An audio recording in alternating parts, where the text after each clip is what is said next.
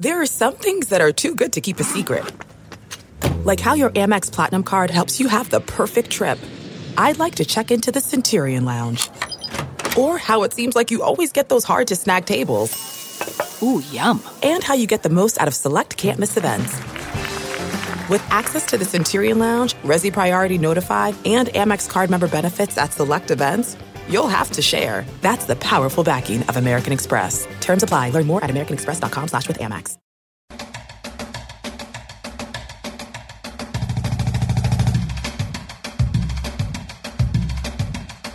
Nebraska Preps postgame with Damon Benning and Jacob Padilla. That's the big voice guy.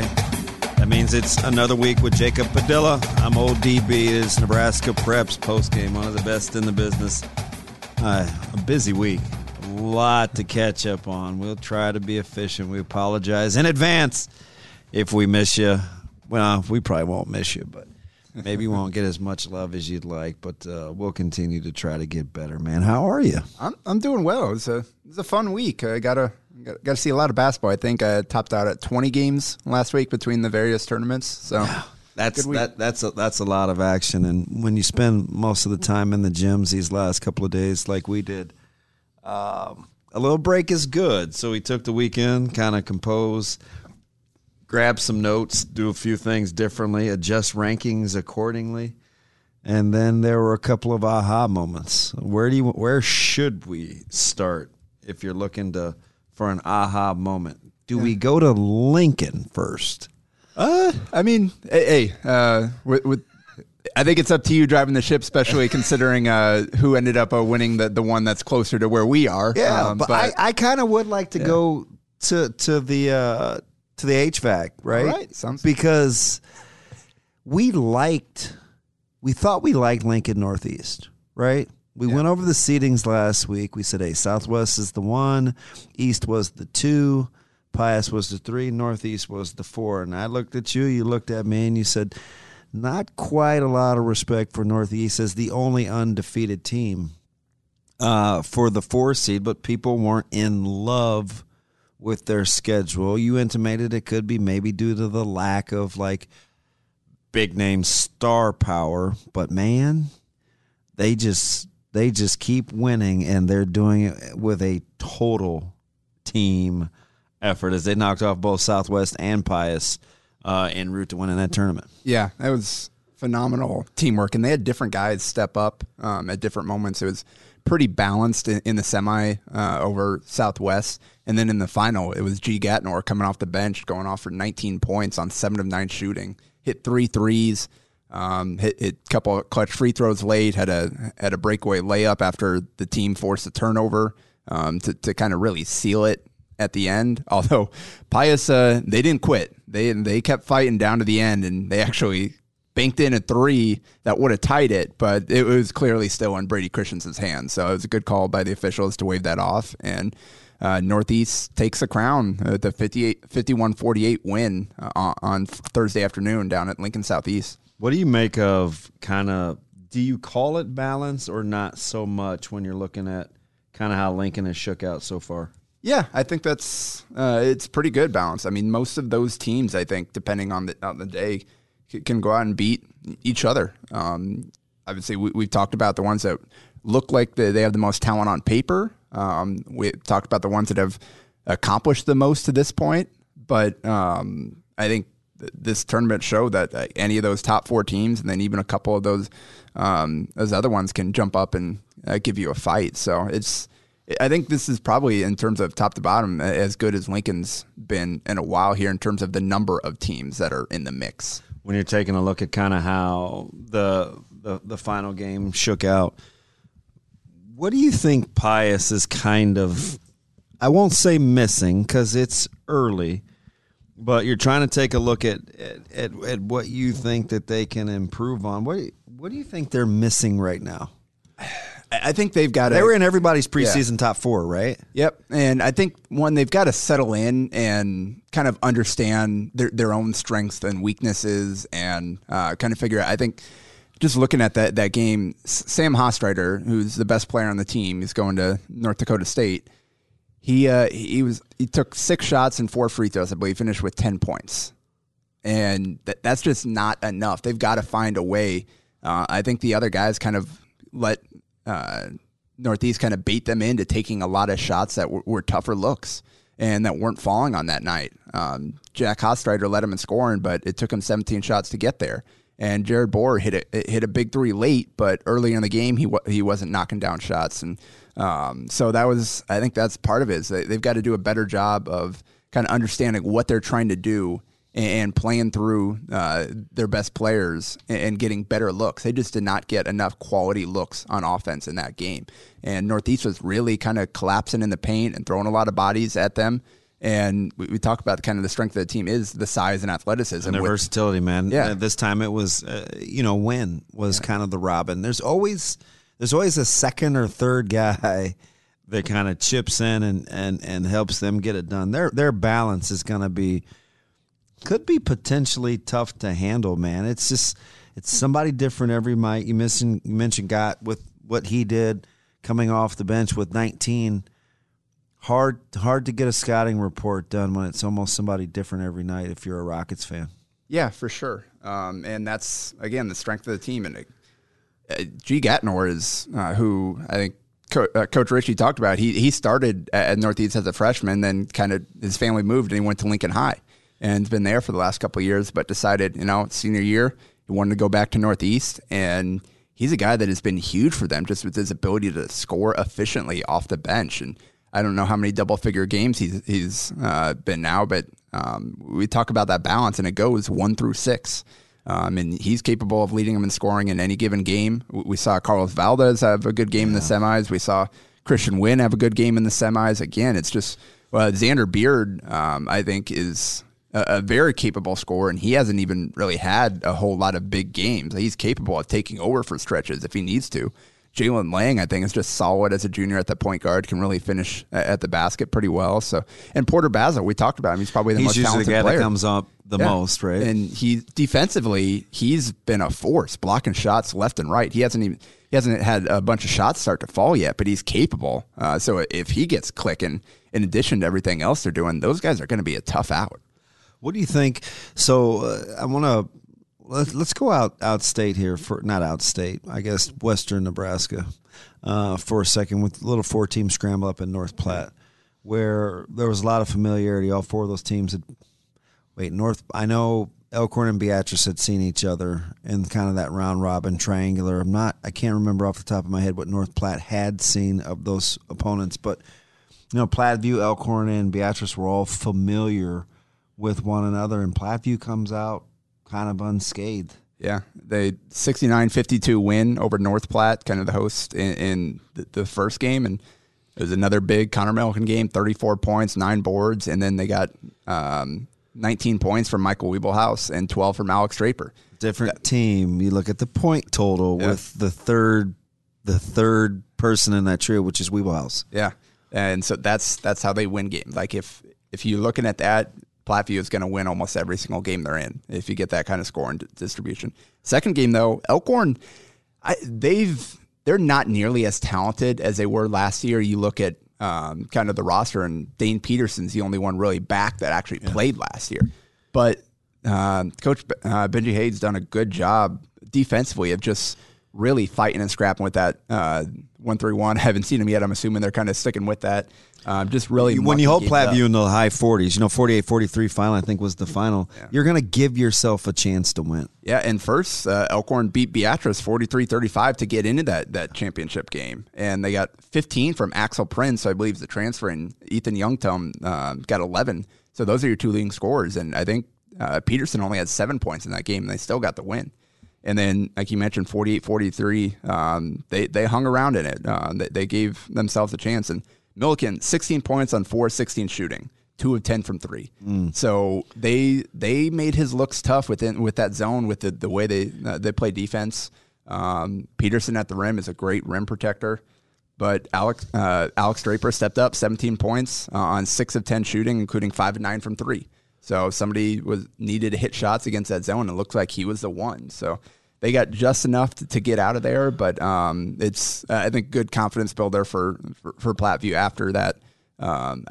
They were probably I'm sure they were hoping for another crack at Beatrice after the way that previous game went. But just trying to handle Beatrice's post presence, which I think, Juergens controlling the tempo that first time around, and then not necessarily Twin Towers, but really good inside presence from Beatrice really gave Platteview fits. I was kind of anxious for that to kind of see if that may present itself again. But do we know enough yet, in your opinion, about Platteview to separate, or we keep them lumped in with Roncalli if we think that Scott is one, like I do in Class B? I agree. I think they belong in that mix for sure. Just in terms of talent in Class B, they're just not a ton of depth in that class right now. And when you've got a guy like Connor Milliken and enough pieces around him, I think they belong firmly in that mix just in terms of over the long haul. But in Class B, anybody can jump up. You put Orr and company ahead of them, or they've had some good wins with Roncalli. I mean, that's a tough basketball team. And went down to Ashland Greenwood for the tournament last week and pulled out a 72-70 overtime win over the Blue Jays, and then bounced back and just dominated 40-point win over Archbishop Bergen in the final. And then they closed out the week with a 63-52 win over Elkhorn North. So Roncalli, it's a team it's a really good week. Yeah, it's a team that I need to go out and get. We'll talk about this later. There's some big games coming up this week. I'm not quite sure how I'm going to do this, but that's the team that I've got my eye on potentially getting out and seeing this next week. But Jake Orr, I think he had 20-something in that win over Roncalli. Quietly, he's one of the better basketball players across the state. You and I talk about him a ton, especially with regards to Class B and where he belongs. I think it's Milliken and definitely Orr kind of right there. He's such a good overall athlete. He is he's tough to handle. Yeah. So I think great start for them. You talk about some of the better players in Class B. One head out west. That was the other one that we talked about in Class B, the Scottsbluff tournament. And I had a feeling you were going to go there. First round, Bennington took care of business over Hastings. Scottsbluff beat Lexington, so it kind of set up the final that we were hoping to see. And boy, did Scottsbluff dominate that game. 83-68 win over Bennington. It was 26-26 after the first quarter, and then they pulled away 25-14 in the second, and then kind of cruised through the second half.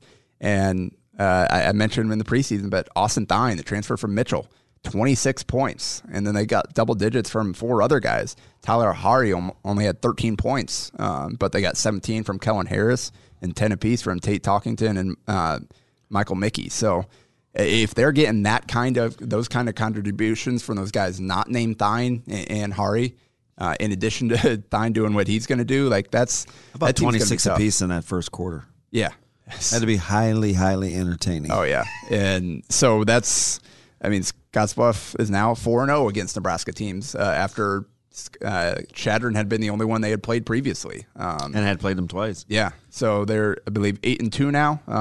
After that, and again, both losses are out of state, so that's a tough team. Not going to see a lot of them because kind of stick out there on the Panhandle. Not really going to venture around the Metro, but that's the team come state tournament time that I'm sure you'll see plenty of. So, we learned a little bit about Beatrice, still sitting there at 6-2. I think we like them as a basketball team, but their style of play, right? It's Juergens. It's a little bit of penetration. They've got good post presence. Actually, a good pair of post presence. Do we put them just outside of where we think Scottsbluff, Platteview, Roncalli, where that section would be if there is separation from Scott and everybody else? Yeah, that's a tough one with Beatrice beating Platteview and then losing to Elkhorn. It's kind of like the transitive property. Because Elkhorn's right there at 500, but has played a tough schedule. Exactly. So I think, that's probably, I think Beatrice is still in that top 5 mix. They're one of those teams that, just in terms of the talent and kind of what they've done thus far, they belong in that mix. I think I'd probably, you give me a series, I'd probably take a few of those other teams over Beatrice, but I've only seen a little bit of Beatrice at this point. So, where to? Do you want to go Metro? Yeah, I think we've hit on most of the other kind of big ones this week, so we might as well. Yeah, very, very interesting. Let's start with the shot clock, right? Because there was a lot of talk about it and like what it would be, how to manage it, what it wasn't, what it was. I felt like for the most part, there's only a couple. There's one game in particular I think it really came into play, and that was Gretna Bellevue West, right, where I felt like Gretna just didn't have a chance to control tempo. Yeah. There were so many more possessions than I think they're accustomed to getting. It really manifests itself, and maybe a little with West Side and Elkhorn South, where that second half run that happened in the third quarter, where C.J. Mitchell and those guys, they kind of the tempo, they really got sped up for about that 6-minute increment where the game got away from them. Outside of that, I thought what would be was with the shot clock, and what wouldn't be was with the shot clock. Yeah, overall, I don't think it had a huge noticeable impact. Then again, going from watching the shot clock games at the Metro to going down to the HAC finals and watching those games, I did feel notice a difference there late in the quarters and in the fourth quarter, which is really where the biggest impact is. It's not going to be possession to possession. Most possessions, kids get shots off before 30 seconds. But it's in those moments where coaches like to slow it down and really control tempo and run clock as opposed to just playing. That's when the impact is going to be. And I felt it made for a better product watching those games compared to what I saw down in the HAC. Good point. You know where that really showed up, where I felt like it was a very long last minute and a half. That Central Bellevue West game was fantastic to see the cat and mouse of utilizing the clock when not to foul. The game was right around the 5-6 point mark, and so you looked, and if it's a minute 30, you're not really in a hurry to have to foul. You can play good defense with a possession. Central didn't have to really try to force the issue to get the ball back. The ends of quarters, I think, are where it really shows up. Yep, and that's kind of the biggest deal when you see coaches. Sometimes I've seen it before the 1 minute mark call for one possession. Or they'll run through something and don't get anything to hit that 50-second mark, and they say, "Oh, pull it out, hold for one." And you can't do that. And again, in the fourth quarter, it does make those games more exciting, like you said, where a lot of times you see a team take a 7-8 point lead in the fourth quarter, and you feel like it's going to take a huge effort just to get back into this because they're going to run clock, they're going to really stall, and eventually you're going to have to foul as opposed to just playing. Now you have to keep playing up until the final minute.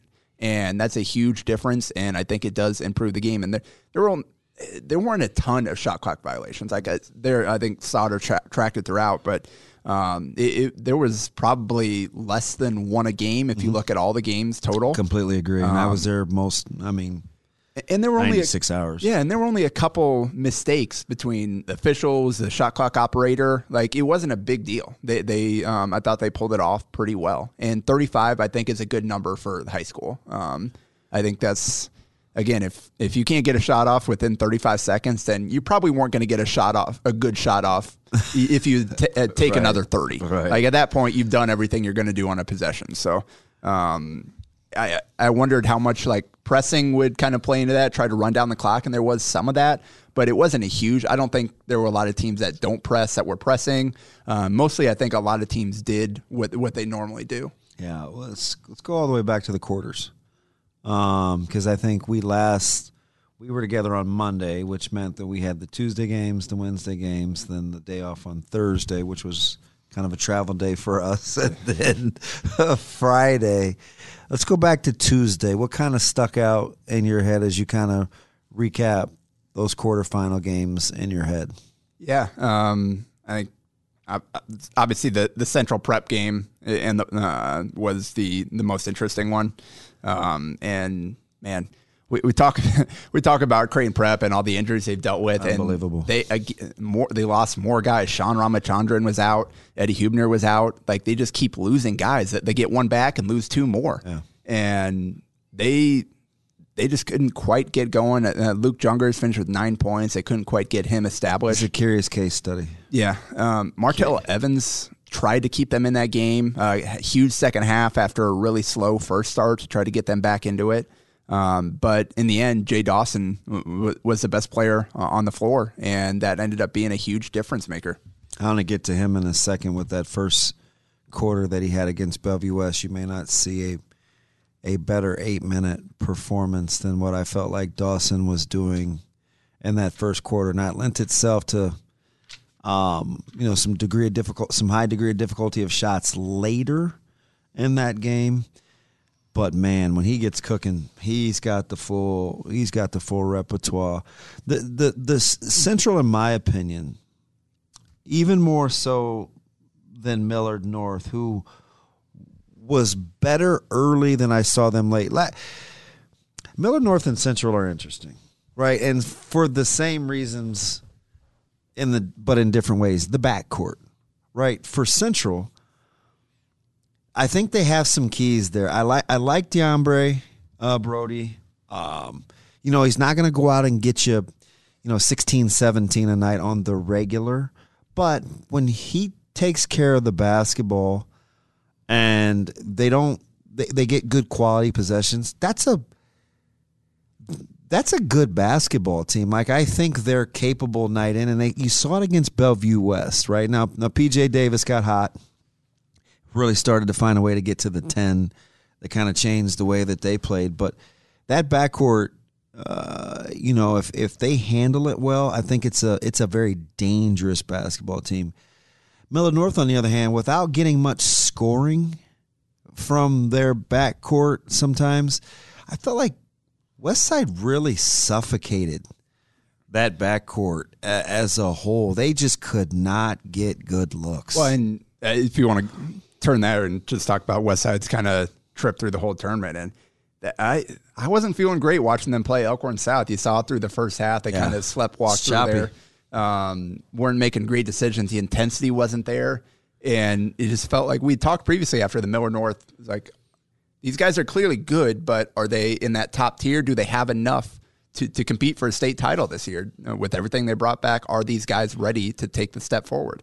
And didn't feel like that way early in the season. And then you come out that Elkhorn South game, and they kind of struggled through that. They eventually pulled away in the second half. It's far from impressive. Yeah, I agree. Flipped the switch, second half, finally started guarding a little bit, and that's where it all started.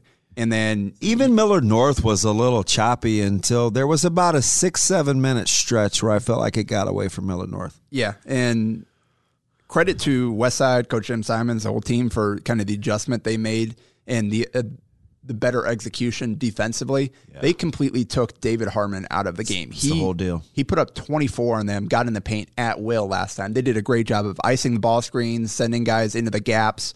Really, he had nowhere to go. He did a good job of getting in the paint and making some threes, or kicking it out for some threes early in the game. Finished with 5 assists, but in the second half, he just was really completely taken out of it.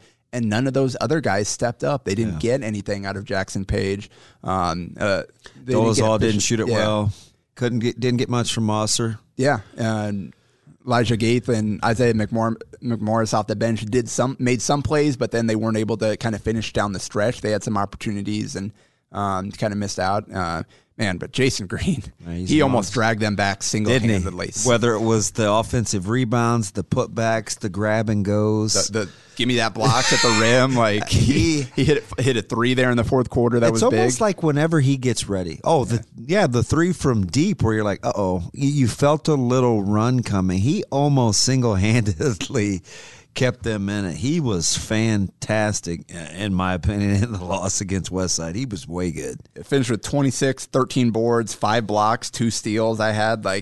He was the best player on the court. Yeah, no question. But you had Westside. I think what Westside is starting to do is kind of settle in and figuring out how they can be their best selves. Yeah. And guys are stepping into roles where Tate Advati is the number one option to score. Let him go get his 20 every single game. You need Chandler Meeks, not necessarily to be the 20-point scorer. You need him to step up for stretches when things aren't going well. That's the thing, right, is to kind of share those responsibilities. And a really good offensive coach like Coach Simons adjusting and kind of understanding they could really get after you defensively. Yeah. And that's – It changes with them when they guard. Yeah, and we'll talk about the final in a second here, but Meeks had 13 points in the second quarter when nothing else was really going, and that was huge. He finished with an efficient 17 points. again, that's what you need. You need him to step up for stretches, not necessarily to be the best player on every single possession. You need Reggie Thomas making the hustle plays, not necessarily being the number one option running the show offensively. You need him to go rebound, defend, attack the basket when the opportunities are there. And then you need just enough of those other guys. It was C.J. Mitchell in the first two games. It was Logan Wilson in the final. Payson Gillespie had some big plays. So if you can get enough out of those guys, obviously the defense off the bench, Charlie Davis came in and knocked down a couple of shots that were important in the last two rounds. So if you can get, again, that Tate scoring his 20, you got Chandler having a big quarter here and there, and then everybody else defending collectively, that's how Westside is going to win. And that's exactly what we saw in the final. If you want to look ahead to that against Bellevue West. That's interesting, too, because I said a couple weeks ago, and I obviously have a little bit of an advantage because I see them all the time, and I can compare. But remember when I said Tate's really starting to come into his own, understanding how and where to be in that offense. You could just slowly start to see it come. Last year, I didn't think he was very healthy, number one. And number two, just it's so hard offense to kind of get comfortable in. They made a lot of little offseason adjustments. They really know how to create space for him. And he's got such a unique game. Like, isn't it weird? I don't really have a comparison for him. The way he extends, finishes. He plays below the rim, but he gets a lot of shots at the paint. Yeah, and the way not an elite level ball handler. He understands angles, and he is he is as crafty a finisher as you'll see. Yeah, and they had 2-3 of those possessions where the ball was absolutely popping, flying around. I know one ended up with Payson Gillespie, they're like 10 passes on a play, and then the big one with Chandler Meeks for the 3. Yeah, that was probably the best possession that I saw the entire tournament. Yep. When they share it in guard, they're the best team. And that second part is the key. Like, they were physical right out of the gates with Bellevue West, and if you didn't see, it was a 76-68 final, I believe, in that one for Omaha Westside, and it was tight down in the fourth quarter, and then they pulled away. There was technical, some free throws late. So it was closer than that final score indicates. Yeah, although I did feel like about the third quarter, it was about 6-7 points throughout, roughly.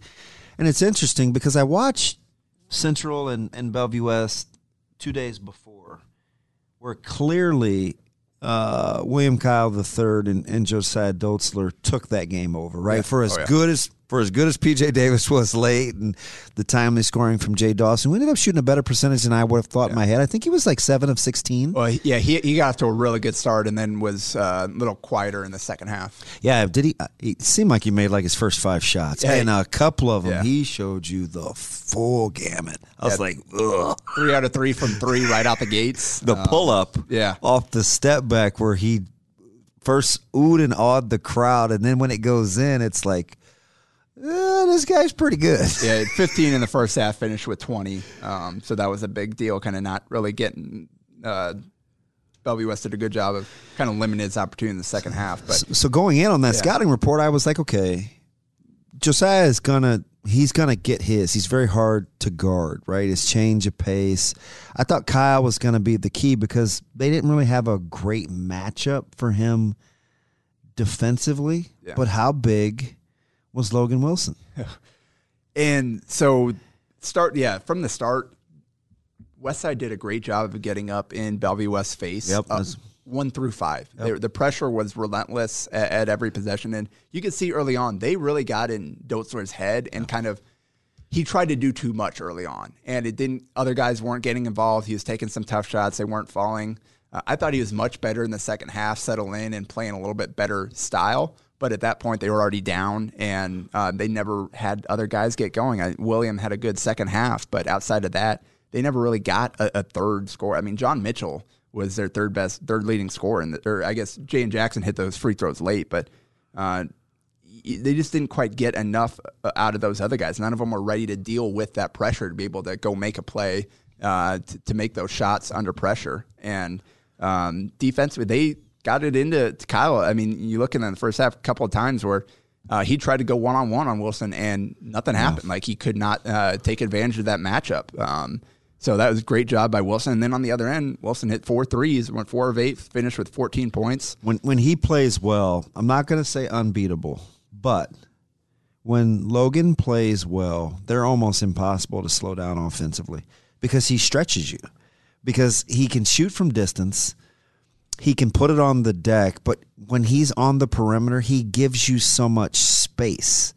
He makes it able for you to turn the corners and for those guards to put the ball on the deck because their dribble, drive, and kick game, they've got it down to a science. And he gets so many good open looks. Yeah. Right? You can't take it all away. They literally have, 7, 8 guys and get you anywhere from 8 to 20 a night. So I think the key defensively, Jayden Jackson 0 of 4 from 3. You need him hitting shots. He's gotten off to a tough start so far this year for as good a player as he is. And Jackson Stuvey, Evan Inselman, and TK Barnett combined 7 points and 5 turnovers between those 3. Far be it from us, right? Coach Woodard has forgotten more basketball than you and I. Well, maybe me, but we'll ever know. But those rotations, I'm not sure. He's got a couple of those guys, and just playing with Jayden Jackson so long, and I think Stuvey's a lot like this too, where they need to be in a rhythm. And playing so many guys, I think it's hard for those really good shooters that don't put it on the deck a ton to kind of get in a little shooting rhythm. I think it's tough, but shoot on a given night, he could play 10, 11 guys if he wanted to. Yeah, and that's what they've been doing. Steady 10 guys. They've stuck with the same rotation, whether it's they're playing a lower level team or they're playing in the Metro Final. It's the same thing again, kind of stuck with that rotation. He's trusting those young guys that are a lot of guys to keep happy, especially with Jacob Arope not even dressing yet. Yeah, that's going to be the other thing. Like we're seeing Robbie Garcia get a lot of playing time with Arope playing with JV, but I assume he'll be back here pretty soon. I mentioned John Mitchell. I thought he was the one guy that kind of felt comfortable, that was aggressive, that went out and made some plays off the bounce. And that's kind of what Westside's pressure did. They took those guys out of there. They made them uncomfortable. And that's what led to Josiah feeling like, all right, I got to go do this on my own. And again, in the second half, you can run a Benning, a Mitchell. You can run. They just were throwing all those bodies at that backcourt. And I thought I was talking to Josiah's dad. He said something interesting on the escalator coming down that I didn't really think of, because you don't really think of it with Westside. He said, in watching that Millard North game, the one thing that stuck out to me was Westside's physicality. You have big, strong body types. He said that gave him concern heading into it, because when you look at the builds, he just didn't see that in Bellevue West. And I've been fooled into that before, right? Remember, you and I were together at Pius Bellevue West last year. I'm like, wow, Pius's body types. You could, they were just, even the Hoibergs, who aren't tall, were just big and strong. Now, eventually, it didn't matter much, but they do have some smaller, I would say more slight body types. The physicality was extremely noticeable, and they kind of did it to Millard North too, with some slighter guards, right, with McMorris and Elijah. Or Eli and Mosser, where they touch and clutch and bump and they get underneath you. It's very, very disruptive. Yeah, and that's what we talked about. That's the way they need to play. That's how they have to be successful with their roster makeup. And they hadn't always done that, I think, to start the season. They definitely did it the last 2 rounds of the tournament, and that's why they're champions. So as we get ready to put a bow, and I'm sure we'll hear the music here in a second. When you look at the top 5, let's start in Class A. You go Westside 1. Who's 2? I think still Bellevue West. I agree. Yeah. I agree. I think if they're playing their best and Millard North's playing their best, I still would take Bellevue West. Who's 3? Well, Millard North. So those 3. I would. Is Central not interesting to you?